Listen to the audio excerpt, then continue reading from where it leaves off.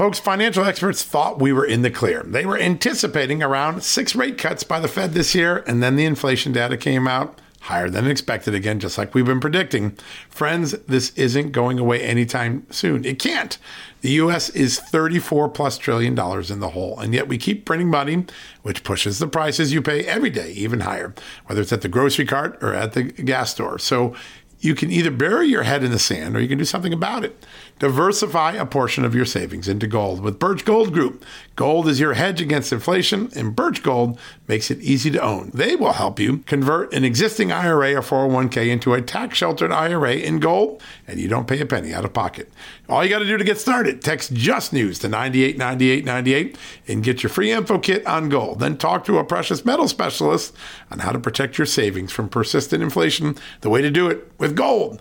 All you got to do to get started on that journey with my good friends who I trust more than anyone at Birch Gold Group, text Just News to 989898 right now.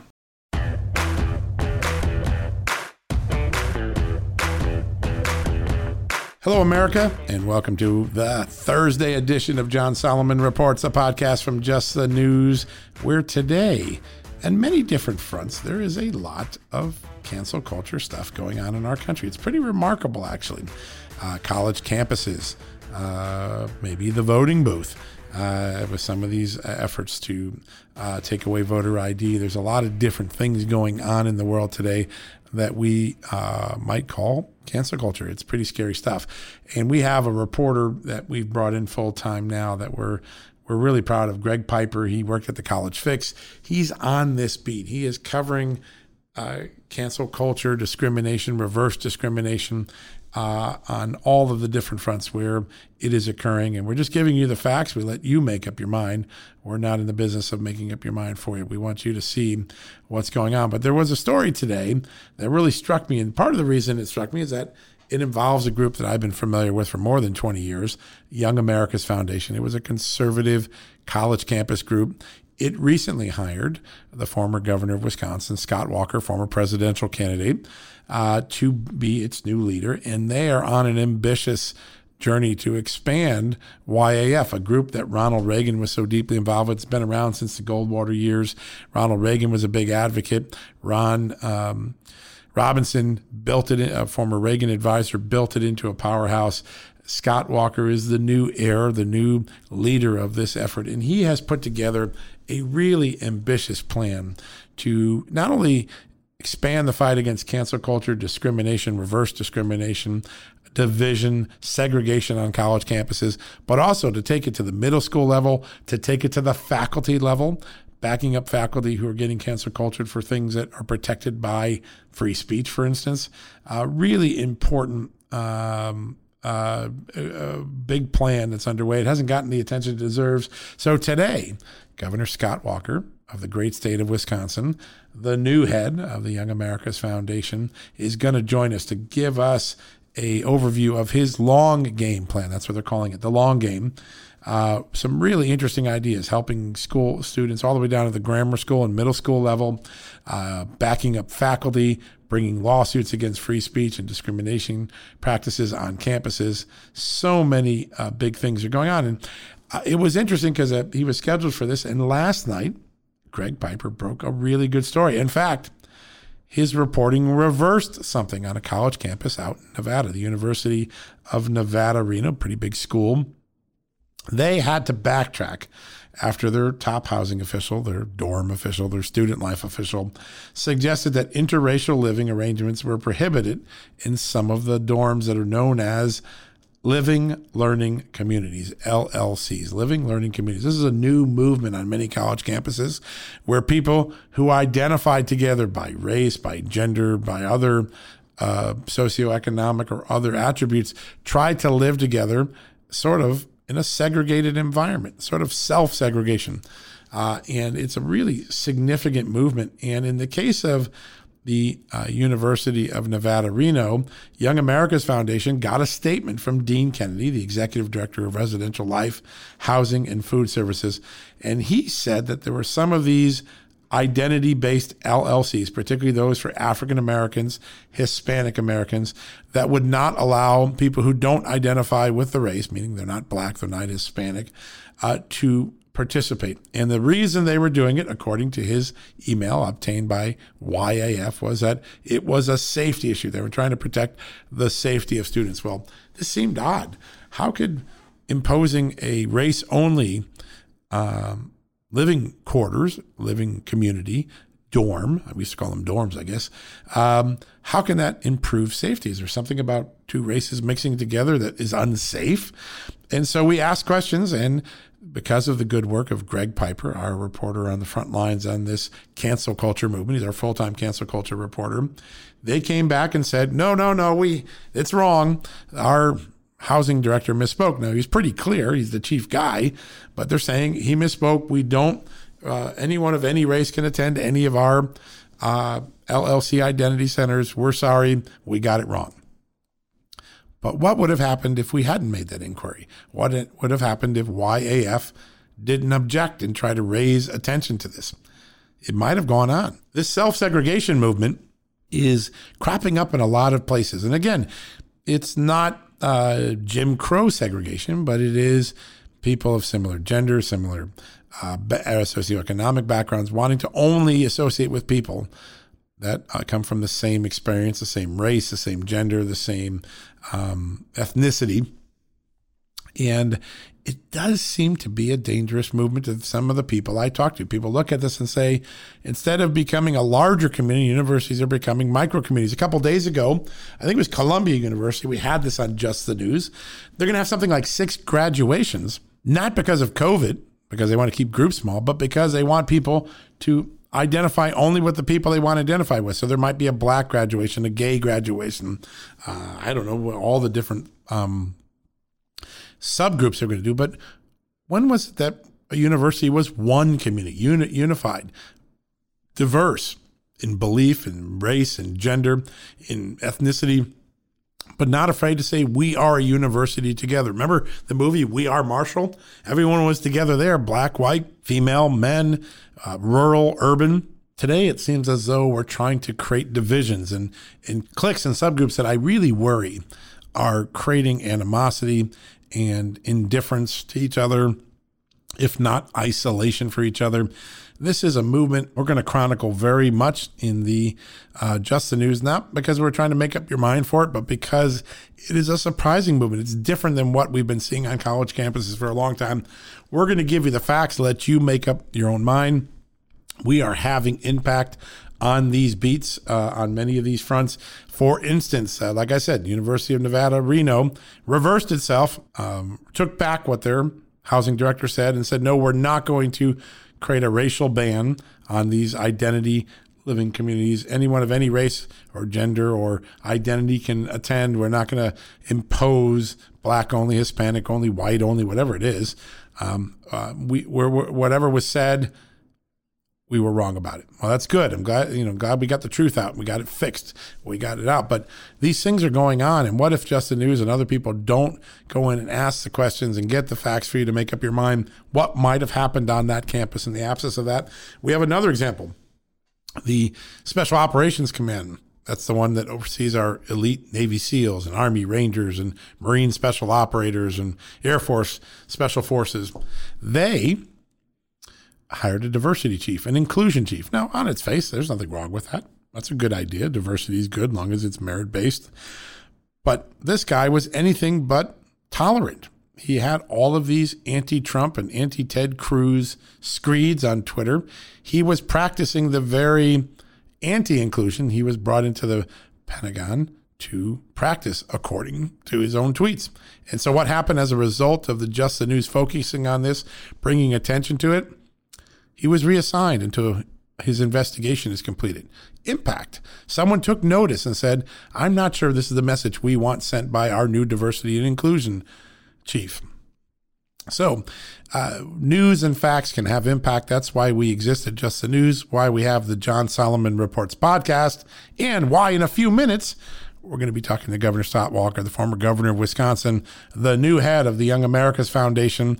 He's got an ambitious plan called the Long Game to fight cancel culture, discrimination, segregation, isolation on America's college campuses, and now their lower schools, high school, middle school, grammar school.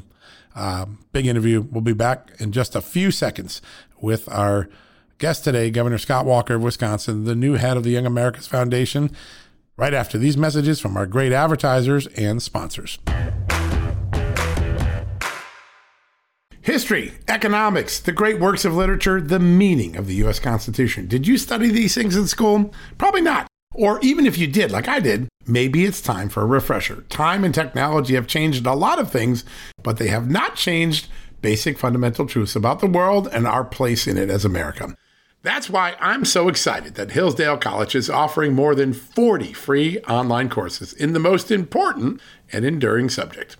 You can learn about the works of C.S. Lewis, the stories in the book of Genesis, the meaning of the U.S. Constitution, the rise and fall of the Roman Republic, or the history of the ancient Christian church with Hillsdale College's online courses, all available for free. That's right, you heard me, for free. You don't get anything free in the Biden economy today.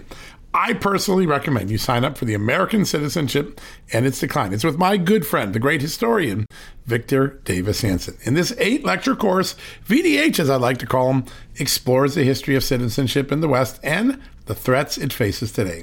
Threats like the erosion of the middle class, the disappearance of our borders, the growth of an unaccountable deep state, and the rise of globalist organizations. The course is self-paced so that you can start whenever and wherever. So start your free course, American Citizenship and Its Decline, with my good friend, Victor Davis Hanson, today. How do you do that? Go right now to hillsdale.edu/justnews to start. It's free and it's easy to get started, and it's an easy URL to remember. All you got to do, go to hillsdale.edu/justnews. One more time, hillsdale.edu/justnews. All right, folks, welcome back from the commercial break. And as promised, a very special guest, someone who's made a lot of history already, and he's got a great new project going with Young America's Foundation, the former governor of Wisconsin, where I spent 8 years of my life. Scott Walker's joining us. Governor Walker, good to have you with us. Hey, thank you for having me on. Really appreciate it. It's a pleasure. It's always good to hear someone from Wisconsin. I had some of my fondest years there and met my wife, so Wisconsin was very good to me. Always proud of it. I look back at your career in the early recalls, all the things that were tested against your administration, the Walker administration in Wisconsin when you were governor, seemed to be the precursor to the current cancel culture movement and to H.R. 1, the federalization of these elections, trying to erode the protections in elections for identity theft, things like that. Tell me what you think about the bill that's working its way through Congress and how those who are concerned about it maybe can defeat it. Yeah, well, first off, you're absolutely right. It's why I can relate to so many people, not only college students, but others. We were ultimately the cancel culture. I point out to folks that the Occupy movement did not start on Wall Street. It started on my street in Madison, Wisconsin, many years ago. And then when they couldn't win in the policy-making process, they ultimately tried to take us out literally through the recall. And of course, we won with more votes and a higher percentage of votes than we did the first time. But now, when I look at it, and all this is about power. For them, it wasn't, that really got the left, and particularly the big government union bosses upset, was that we were allowing public employees, amongst other things, we were allowing them to choose whether they wanted to be in a union or not, and not have automatic dues deduction from their paychecks. And so the left, for them, it was all about the money. It was, they would have given us just about anything in return if we just gave them that automatic deduction of the money. And that's what you see with the Crooked Politicians Act, which is what I call H.R. 1 and now the Senate Bill 1, which, by the way, should tell you everything you need to know about the difference between the right and the left. The first bill they introduced in their new majorities in both chambers is about power. It's not about getting kids back to school. It's not about helping small businesses. It's all about power. In this case, taking the power, which I think most Americans believe rightfully should be in the local and the state government to run elections, and pushing it all the way up to the federal government in Washington. That's something that I think, whether you're conservative or not, you should be concerned about, because putting more power in the hands of the few is ultimately what we see in places like Cuba and Venezuela. Promises of power to the people become power to the few, and poverty, sadly, in those cases. So we shouldn't let that happen anywhere in the world, not the least of which is here in the United States. When you look at this, what's such an interesting dynamic in the rhetoric that the Democrats are using to sell this bill and the way they're attacking what they did in Georgia. We use a photo ID to go get a 6-pack of beer. We use a photo ID to get on a plane. We use a photo ID to take our SAT test. At least I'm pretty old. I can't remember if they had SAT tests when I was back in school. But the idea that somehow requiring an ID is racist, Jim Crow. Jimmy Carter was arguing for IDs and voting back in 2005 with the bipartisan commission with James Baker. How did we get to a point that asking for someone's identity became racist when it's a part of everyday life? I'm curious, how do conservatives counter that argument? Well, we got to keep pushing the facts out, because the good news is this is one of those prime examples of where many in the media buy into the leftist talking points from the elite, and they don't talk to the real people, to the masses. And again, not just conservatives. You look poll after poll up there. I know this was true when I signed a photo ID requirement to vote in Wisconsin. It's still true today. And that is that not only do Republicans, but independents and even most Democrats, voters, not politicians, believe it makes sense to require photo identification to vote, particularly when you do, and Georgia included this, just like I included it years ago when we did it in Wisconsin. We provide photo ID upon request. So if you don't have the money, you don't have an driver's license, you can go to a DMV office in Wisconsin and in a lot of the states that have passed this, and you can get a state-issued identification card absolutely free. So there's no monetary barrier, although who doesn't have that? But just as an extra precaution, we included that. So it's just a bogus argument that most Americans don't buy into, that people can't present identification. The other irony is something they're proposing that I'm vehemently against, and that's these vaccination passports. It's just ironic, though, that they're okay with you having a passport that shows that you've had a vaccination with your picture on it, that you can use to go, that you have to use under their idea to go shop or travel or do anything else. That apparently is not racist, but not having a photo ID is. It just makes no sense whatsoever. It really is remarkable. And there's even this hypocrisy, this double standard is crazy. One state expanded early voting by about 9 days. Georgia expands it by 2 or 3 weeks, and Georgia's called the racist state, and the other state gets all the glory in the news media. How do you think real Americans are able to discern now that the storylines are getting from, news institutions that they used to trust, and we brought into our home every night, the nightly newspaper, we trusted it. Do you think they can discern that they're getting sold a bill of goods after Russia collusion, after all the things that we've been through in the last 5-6 years? How much do people pay attention to these storylines in the media, and can conservatives counteract them? Well, I think people like you and I do, and there's plenty of good spots. There's great podcasts, there's talk radio, there's some, but not enough, good news sources, particularly on cable and online. But what I worry about more than anything is young people. Young people increasingly getting their money, or their information, I should say, from unique sources, overwhelmingly on social media. And if all they're hearing, the left's plan with all of this, it has been for decades, is to take over not only education and higher ed, but communications, Hollywood, media, and others. And to the extent that the more they're able to do that, particularly with younger and younger minds, the more that the things that would allow someone like you or I to discern the bias in the traditional legacy media, the bias that we see in certain professors and even teachers in our society. If you're not exposed to that sort of critical thinking early on in life, it's going to be increasingly difficult. So that's part of the reason why we've got to turn things around, and one of the biggest reasons why I'm happy to now and honored to be the new president at Young America's Foundation. That's exactly what we're doing. Yeah, that is a big deal, and that's where I'd like to turn next.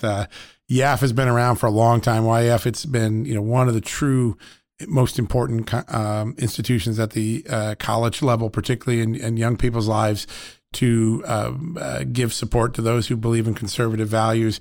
You're now in charge. You have this really great new announcement, the long game. Tell us what you're doing. How is this organization changing challenging the circumstances on college campuses, on high school campuses? What are you doing in the long game that's going to make a big difference? Yeah, YF right now is I like to say, simply put, we train the next generation of freedom fighters. And as you alluded to, it goes all the way back to William F. Buckley in the early 1960s. Ronald Reagan was one of the earliest leaders.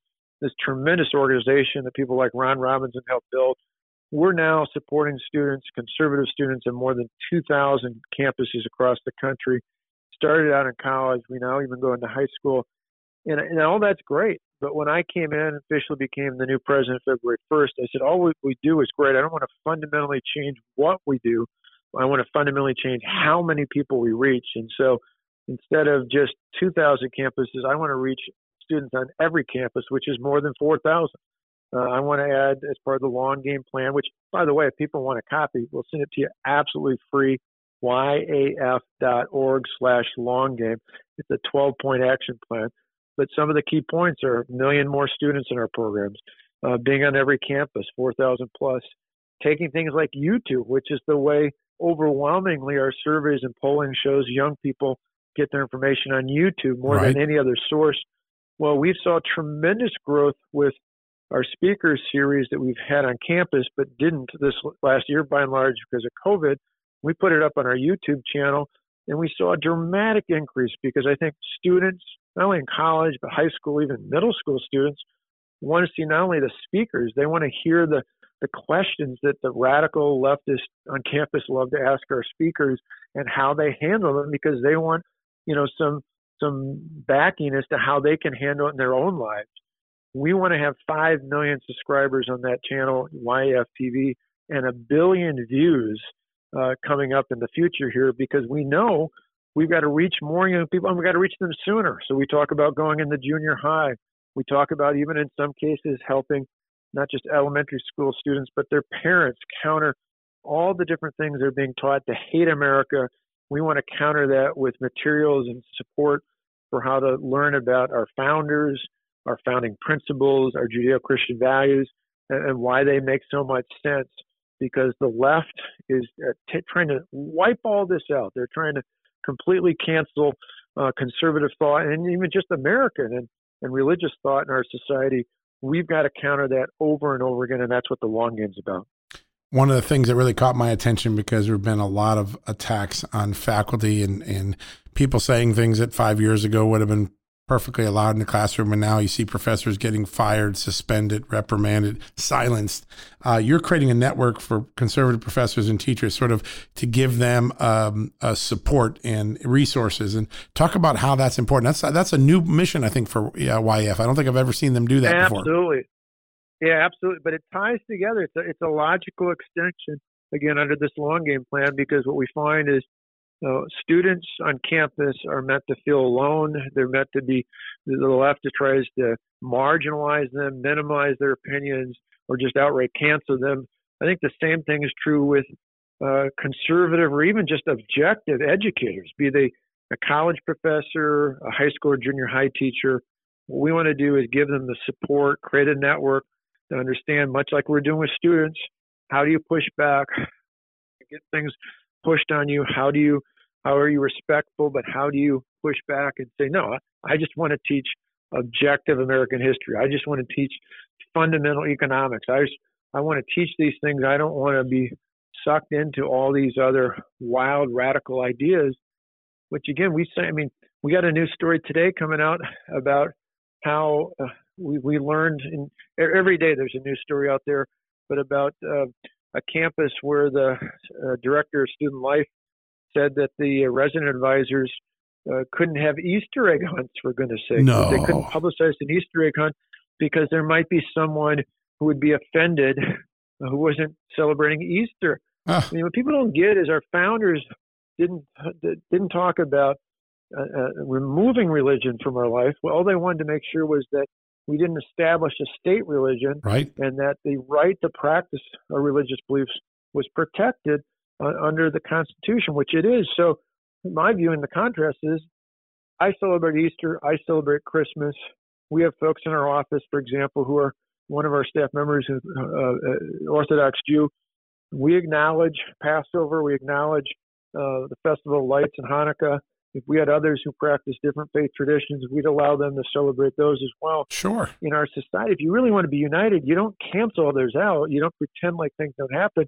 You respect others' beliefs while you allow your beliefs to be upheld. That's one of the things that's key to countering cancel culture. Wow. And just think about that. We've had an Easter egg roll at the White House for years. I think Joe Biden has one this coming Monday. So who knows? Maybe that'll get canceled too in this crazy world we're in. You talked about isolation, that one of the things that happened to students. And I was just talking to a college student just literally 10 minutes before this started about what it feels like to be isolated if they have conservative values and everybody around them is impugning them, silencing them. How does YAF, how does it provide that support system? If you're on a campus and all of a sudden you can't bring the speaker your group wanted in, or you went to class and you gave an answer and your teacher threatened to flunk you, how is YF intervening and helping people in those circumstances? Because isolation is one of the most powerful tools that cancel culture people can use. 100%. They're using it across the spectrum with all different ages as well. Again, this long game plan builds off of stuff we're doing, but makes it even more aggressive. I think in my generation, there was a movie called This is Spinal Tap, where the guy said, we don't just go up to 10, we've got 11. And that's what this is, turning it up to 11. But per your question, it's any number of ways. It's by recruiting more students, their strength in numbers to let people know they're not alone. Having more conferences. So, for example, even with the shutdowns, for the first time ever this summer, our National Conservative Student Conference is going to be in Houston, Texas, instead of Washington, D.C.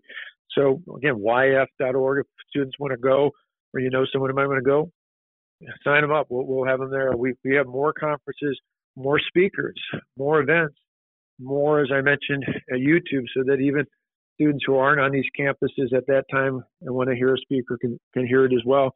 But even in terms of bringing speakers in, we've done some work. Usually we work with the Alliance Defending Freedom, and we wait till people reach out and ask for our help. Part of the long game plan is to aggressively seek out cases, to aggressively seek them, not wait till they come to us. Good news is we've got the Constitution on our side. So even when, as an example, UC Berkeley tried to block us bringing in Ben Shapiro with the students there, we fought back. They had to settle because they were going to lose because of the Constitution's on our side, and we're not afraid to use it. So they reestablished. So even if UC Berkeley has to back down, we know we can do it elsewhere. But oftentimes it's a matter of, that's why seeking it out is so important. It's students back away even before seeking help or assistance because they become frustrated, to your point of feeling marginalized. We're here to tell them, hey, we will fight anywhere and everywhere. We most importantly want to win in the court of public opinion, but if need be, we'll take it to the court of law to make sure our students can organize, they can bring speakers in, and they can actually talk about the issues they care about. Really remarkable. What a resource. If you want to check out what Governor Walker is doing, you go to yaf.org/longgame. You can get the 12-point plan. You can see what's going on. We had a story last night. Actually, it originated with Young Americans. It was out of the University of Nevada, Reno, where the director of housing and student living made a statement suggesting that these new living learning communities are called LLCs, the ones that were specific to African Americans and Hispanics, could not have any mixed race living. It could only be people that identified as Black or Hispanic. And we questioned it. We did some reporting, and last night the university came back and said, we misspoke. We didn't mean that really. It can be open to all races. Sorry about that. But there is this movement going on in our higher academic institutions of sort of self-segregation, like a new era of segregation. How concerned are you about it, and how widespread is it becoming? Oh, it's insane. And in fact, someone listening has a tip for us. You mentioned yaf.org/longgame for the plan, but yaf.org/tips. Every single day, I'm blown away by the tips that we get, and we have our team look into them. And sadly, all too many of them are true. But the ones that really, they all bother me, but the ones that bother me the most are exactly what you're talking about. We've seen it whether it's in dormitories, whether it's in training programs for resident assistants. We even had one campus where they had separate graduation ceremonies for people based on race, sex, and income. I think Columbia University is doing that in May. It's insane. Yeah, exactly. This is, I literally the other day posted this the image of the Reverend Dr. Martin Luther King speaking on the Mall, the obviously famous, iconic "I Have a Dream" speech. And to this point, what the quote I pulled out was, his dream of his children someday living in a country where they'd be judged by the content of their character and not the color of their skin. This is exactly the opposite of Dr. King's dream. The idea that content, that who you are, not just how you look, but who you are, what you stand for, the content of your character would be the judgment in life. I saw a similar story yesterday where, a student was shown a picture of two people, two women, one who was white, one who was black, and asked what the difference was. And the student said, they're two unique people. The irony is, for years we were taught, I'm sure you and I and our generation were taught, some better than others, but that to live in a colorblind society, right, to not see race, to not see other characteristics, to judge people by who they were, not by how they looked. And now, ironically, it's just the opposite. What's really crazy to me is much of this nonsense on the left is probably pleasing some of the very people that they disdain, which are white supremacists, because the things they're talking about are enacting the very policies and things that people like George Wallace pushed for, back more than a half a century ago. You just can't make this stuff up, which is, again, why we need to level the playing field so that when our voices can be heard, we can call this out.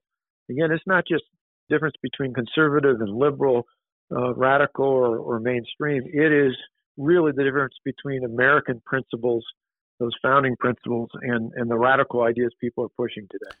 I remember, I think maybe it was in 15 or 16, I came out with David Keene when I was the editor of the Washington Times. We did an interview as you were gearing up one of your campaigns. And I think we talked about the issue that one of the things that our enemies abroad want is to create division, that division in America is the most effective tool our enemies have. And when you look at the things that we're doing now, where we're talking down America, we're trying to teach the negative side of history only and suppress the positive things that America does. We're trying to get black students to only live in black dorms and Hispanic students to only live in Hispanic dorms. We go through all of these things. Is some of this movement being propagated by foreign ideas, foreign entities, foreign governments? How much of this is really an effort to divide America, and that as opposed to just someone practicing an ideology right now? Well, two different things on that. One, we certainly saw, I remember years ago when there was a tragic shooting in Milwaukee in Sherman Park, right, which created a night of some chaos where, ironically, it was a black police officer and the individual that was shot was black as well. Right. But there was some chaos, things calmed down. But we found out months later was two of the Facebook sites that popped up. One was to gin people up about the shooting. The other was to gin people up about the violence against the police. Both had ties to Russia. So it was interesting that it was clear that they weren't pushing one particular point. They were pushing chaos, because when we're at our best, when we're our strongest, is when, yes, we can differ on specific details, but where we're still united as Americans. It's one of the reasons why it frustrates me, all this talk for, not standing for the anthem or the flag. When I was a kid, didn't matter if you were a Democrat or Republican, young or old, what race you were, anything. We all stood for the flag because there was a shared value in what the flag stood for, even if we could have our battles and everything else. So sure. One thing I think, there are things like that that are definitely being pushed from external forces. But I also think the other thing I think is really about where we're at today with critical race theory, with BLM and its Marxist leaders, self-admitted Marxist leaders, and just some of the other things we're seeing in society with cancel culture. I believe that people pushing Marxism in this country failed decades ago because we're not a class-based society. Right. Because in the end, unlike other countries around the world, they couldn't pit, the working class against the people with all the money and the riches, because in America, you can be the poorest of the poor and born that way and make your way up with hard work and determination and a decent education and a little bit of luck. You could be the CEO, you could be the leader of the country. It's not limited to one class versus another. So they failed. I believe they're coming back now at it a different way, where they're trying to hit one group of Americans versus another to try and drive in Marxist principles by pitting not economic class, but creating a classes of based on race, based on gender, based on other sex and things of that nature, to try and say this is an agreed class. You need to go out and take from this class and put power over here, with the idea being really what it's doing is an excuse for the few elite to amass the power like they've done in both socialist and communist regimes in the past. And that's a real worry. Those are the sorts of things, again, why this isn't just the battle of the day. We've got to have a long game plan to turn this around. Otherwise, as Reagan said, freedom's just one generation away from extinction. You don't get it passed on to you in the bloodstream. You have to stand up and fight for it and defend it and pass it on to the next generation to do exactly the same thing. Because if you don't, I don't want to, like he said, I don't want to live in a country where we look back and tell our grandchildren what it was like to once live in a country that was free. Yeah, that's a conversation none of us want to have. Well, Governor, thank you for all you're doing and for bringing us up to speed. I know Young America's Foundation is so excited to have you in its leadership position now, and the ambitious plan you have shows that there are many ways to counteract some of the things that conservatives are complaining and upset about. Sometimes action is so much better than complaining. You're a guy that likes to get things done. So thanks for bringing us up to speed, and let's get you back on soon again, because there's going to be a lot more cancel culture we need to highlight in America. Thanks so much, and keep fighting for freedom. We appreciate it. Will do, sir. Thank you very much. All right, folks, we're going to go to a quick commercial break. When we come back, we're going to wrap things up for the day. Folks, if you get your wallet stolen or your cell phone or your car, we know what it is. It's old-fashioned theft. It's crime. We know it. Criminals now have a new way to steal our most valuable asset, our homes. Older Americans are most vulnerable to these types of thefts, and that's because they more often own their homes outright. An 88-year-old Florida woman recently discovered that scammers forged her signature, created a fake deed to her home, and then took her property. Those who buy a property from a deed theft scammer often become victims as well. What can you do to protect yourself? It's simple. My good friends at Home Title Lock provide the premier detection technology to protect your home and its title. The instant they detect an activity or something suspicious, they mobilize to help shut it down. We won't know a thief took us off our title until it's too late. That's why Title Lock jumps into action right away. The titles to all our homes are easily found online. A criminal or renter, even a family member, can simply forge your signature on a home sale form. Then he or she refiles as the new owner, and bam, your home is not in your name, and all of a sudden, debts are being taken out against it. That's why Home Title Lock is my choice. Find out for free when you use my code JUSTNEWS at sign-up. You'll get a free comprehensive scan of your home's title and 30 days of legendary Home Title Lock protection, free. So go to HomeTitleLock.com and use the promo code JUSTNEWS. That's the promo code JUSTNEWS at HomeTitleLock.com. Go there today. All right, folks, welcome back from the commercial break. I hope you enjoyed that interview with Scott Walker. Real quickly, we have had a ongoing quiz, an ongoing civics lesson going on Just the News. Today, we're going to go and talk to our good friends at Heritage Action for America about a very important civics topic.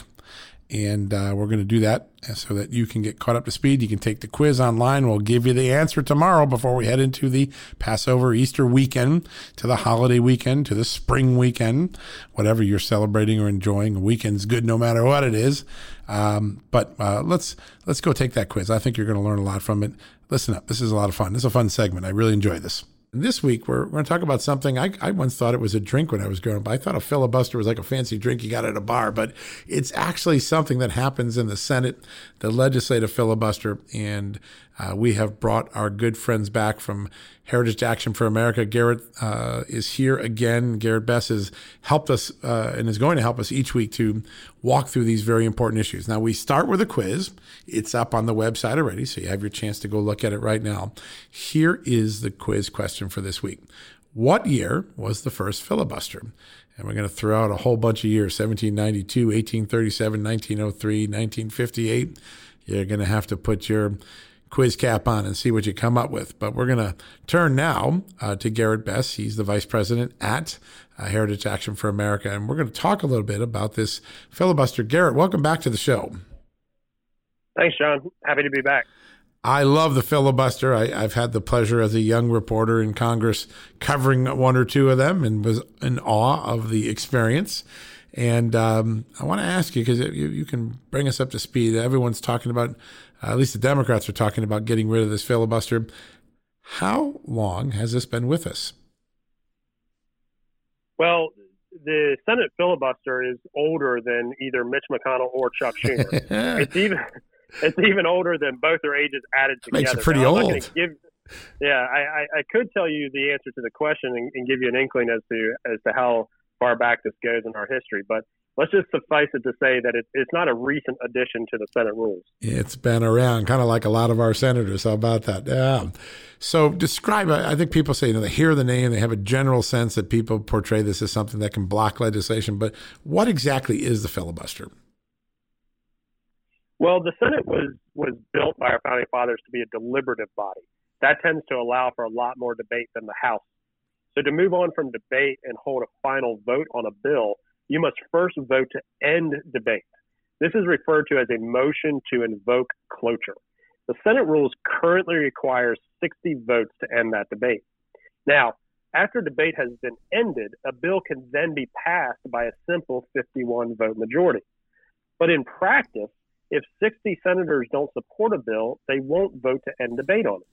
So effectively, you need 60 votes to pass most things in the Senate. The legislative filibuster requires the Senate to get a much broader consensus, to get more buy-in from more senators. This gives a voice to senators who represent perhaps a minority party or the minority of voters in the country, so that they aren't run roughshod over by the majority. Yeah, such an important point, and exactly what our founding fathers and our early legislators wanted. They wanted us to be deliberative. They wanted us to be purposeful and not jam things through on near or minor majorities. I think it's really interesting to understand their intent when you go back through history. So let me ask you this, because some people always ask, is the filibuster actually in the Constitution? Well, the Constitution doesn't mention a filibuster, but a filibuster is constitutional. Article 1 of the Constitution, Section 5 to be specific, states that each House, meaning the House or the Senate, may determine the rules of its proceedings. And for over 180 years, the filibuster has in one form or another been a part of the Senate rules. That's a great point. So it derives itself from the powers given in the Constitution, particularly Article 1, Section 5. So let me ask you this. Does Congress rules ever change? I mean, do they occasionally change these things? Oh, sure, yeah. In the House, they vote on their rules every 2 years with each new Congress. In the House, this normally means adopting all the rules of the previous Congress with any slight changes. Now, part of that is because the House is, the members of the House are only elected for 2-year terms, so the House adjourns sine die. Whereas, in the Senate, because they are on 6-year cycles, the way the rules change is slightly different. And we've seen changes in the middle of legislative sessions instead of the beginning. A whole package of rules isn't necessarily voted on. Rather, the Senate votes on making a proposed change to an existing rule. And to change a rule, the Senate requires a simple majority, or only 51 votes. At some points in the 1900s, the filibuster even required 2/3 of the senators to end debate. Today, that would mean 67 senators. But in 1975, that threshold was changed and lowered to 60 votes. And it's been the same since 1975, right? We've been pretty consistent for the last 4 decades, right? Yes, that's correct. And so these attacks by the left that somehow this is a modern process in which the Senate was not historically engaged just aren't true. Yeah, just the opposite. It is so deeply ingrained in the Senate and in the intention of the Senate, which I always found so interesting. So what's the current argument for and against a filibuster? Both sides are debating this out. Chuck Schumer threatening to make the change. What are both sides saying about this? Well, currently there are many on the left, AOC and other progressives, want to completely do away with the filibuster, which really stands in the way of their left-wing agenda. Well, right now, Vice President Harris is the tie-breaking vote in the Senate at 51. They don't have 60 votes. Yeah. What they do have is a far-left agenda and a vision to fundamentally change America. And they'll do whatever it takes to enact it, with no regards to tradition, norms, or the minority of Americans. Wow, that's so important to understand, and it's why the Senate's always been called the deliberative body, so that we can consider all of those things. If they get rid of the filibuster, aren't they worried about what will happen when the shoe is on the other foot? And let's say the Democrats are in the minority. Aren't Democrats worried what Republicans will do if they regain that majority? Some people think this might be a little short-sighted. What do you think?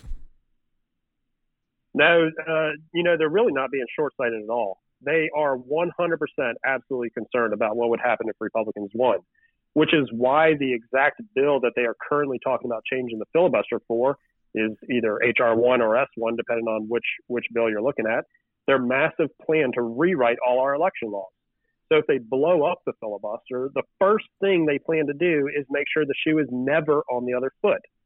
With the filibuster gone, their first priority is to rig the rules so they stay in the majority forever.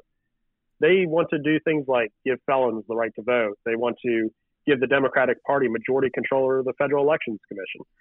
They want to gut voter ID laws. They want to automatically add people to the voter rolls, many of whom could be illegal aliens. And once people are on the voter rolls, they want to make it nearly impossible to ever remove them again. And they want people to be able to register to vote on Election Day with no proof of citizenship or even an ID to verify who they say they are. We just have to take people's word for it. That's what this really is all about, John. It's really pure political power. And after they've cemented their power and changed the election laws, they'll enact the rest of their progressive agenda: gun control, the Green New Deal, a government monopoly on healthcare, et cetera. And so the filibuster is the only thing that stands between America and their left-wing agenda.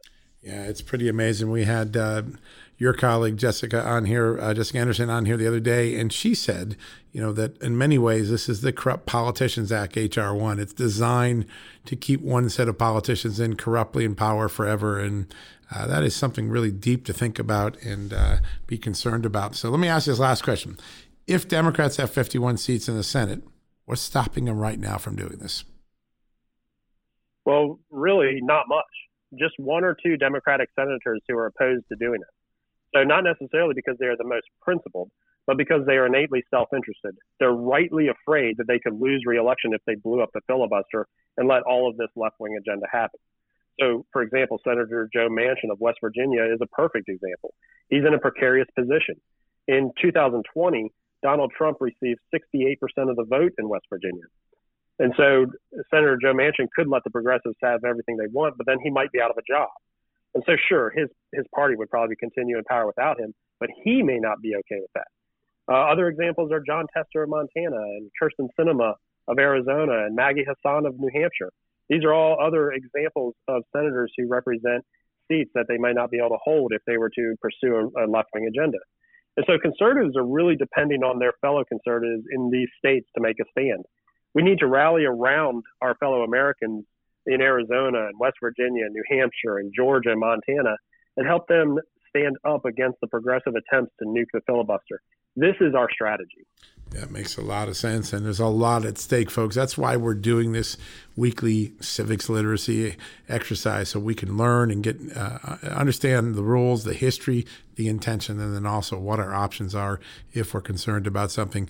Garrett, thank you for walking it through. I'm now certain it isn't a drink at a great bar. It is something deep into the traditions of our great democracy, and I can't thank you enough for helping us walk through it today. Always a pleasure, John. Thanks. All right, folks, we're going to go to a quick commercial break. When we come back, we'll wrap things up for the day. Folks, if you owe back taxes, fair warning, you're not going to like this. The IRS is mailing millions of pay-up letters. Millions, I say. Then it's up to the 20,000 new IRS enforcement agents to find you. Why the IRS targets you and not millionaires? Well, because millionaires have tax lawyers. You don't, you'll pay up. Plus interest and penalties. You need Tax Network USA, and you need them now. Tax Network USA has brilliant war room strategies to solve your IRS problems quickly and in your favor. Like a preferred direct line to the IRS, they know which agents to deal with and who to avoid. It's not all bad news for you because Tax Network USA learned of a special limited time IRS offer. They're willing to waive $1 billion in penalties if you qualify. So schedule your free confidential consultation to see if you qualify for this limited time IRS penalty canceling offer. To do so, call 1-800-245-6000. That's 1-800-245-6000 or visit tnusa.com/justnews. That's tnusa.com/justnews. All right, folks, how about that? A little civics lesson, a big tour of cancel culture on college campuses, thanks to Governor Scott Walker of Wisconsin, and some exclusive reporting on the cancel culture front on the issues of cancel culture, discrimination, isolation, segregation, a lot of it going on. Some of it may even be well-intentioned. I think a lot of these professors and deans, they think they're doing the right thing, but when you draw down into what it really is, it runs against the protections of the Constitution. It runs against the values of inclusion in America. This is a topic that's going to dominate public attention for a long time until the universities and these petri dishes of experiment that are going on, social experimentation on college campuses, high school, lower grade schools, until what's going on there gets fully aired and the people in the communities where it is happening make a decision. This is good and we want more of it, or no, too, this is bad, we want less of it. And we had an episode in Virginia, right near my home. I'm in Prince William County, but right near it, Loudoun County, I think it was. A student kept being pressed. There was a white woman, a black woman, I believe it was. And I said, do you see any difference between? They're like, no, I see two unique people. And it kept getting pressed. But in fact, what the teacher was really looking for was to say, well, that person's white and that person's black. They're different races. The student didn't want to bite. And the teacher, according to these news reports, put a lot of pressure to try to draw out racial issues with that student. I'm not sure in that community that's the sort of academic exercise some parents may want for their children. We'll see. But we're highlighting these things. We're reporting on them, and then we're going to let you make up your mind. Cancel culture, isolation, new wave of discrimination, a new wave of segregation, self-imposed segregation in some of these cases in communities. It's going across America. We're going to highlight it, and then you'll make up your mind. You, your colleagues, will take the news and facts we give you and decide whether you like or dislike what's going on in America. We arm you so you can take your own action. We're not going to make up your mind for you. That's what we do at Just the News. That's why we're here at John Solomon Reports. And we thank you from the bottom of our heart. Thank you for reading us, supporting our advertisers, all the great people that we have on this show and the ad breaks in the segments and the rip and reads, all the things. They are amazing, folks. Support them. You know them. KansasCitySteaks.com, Ancestry.com, Birch Gold, so many more. The Bambi HR solution for small businesses, big businesses, middle businesses, all great products, great services, great people, and they make this show, they make justthenews.com possible. So when you want to support us, you support them. That's one of the best ways to show your love for what we're doing. And we'll just stay true to news, not noise, information, not indoctrination. We're going to be just the news, no opinion. That's why I hope you join us every day, and we're thankful for it. All right, until tomorrow, God bless you. God bless this great country of America, as he always has. We'll be back tomorrow with another edition, a Good Friday edition of Just the News. A lot of news to break tomorrow, some new stories, some new exclusives, some new policy issues right here at John Solomon Reports. Until then, God bless and good night.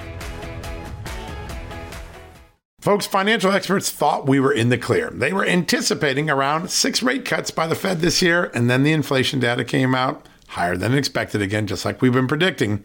Friends, this isn't going away anytime soon. It can't. The U.S. is $34+ trillion in the hole, and yet we keep printing money, which pushes the prices you pay every day even higher, whether it's at the grocery cart or at the gas store. So you can either bury your head in the sand or you can do something about it. Diversify a portion of your savings into gold with Birch Gold Group. Gold is your hedge against inflation, and Birch Gold makes it easy to own. They will help you convert an existing IRA or 401k into a tax-sheltered IRA in gold, and you don't pay a penny out of pocket. All you got to do to get started, text Just News to 989898 and get your free info kit on gold. Then talk to a precious metal specialist on how to protect your savings from persistent inflation, the way to do it with gold. All you got to do to get started on that journey with my good friends who I trust more than anyone at Birch Gold Group, text Just News to 989898 right now.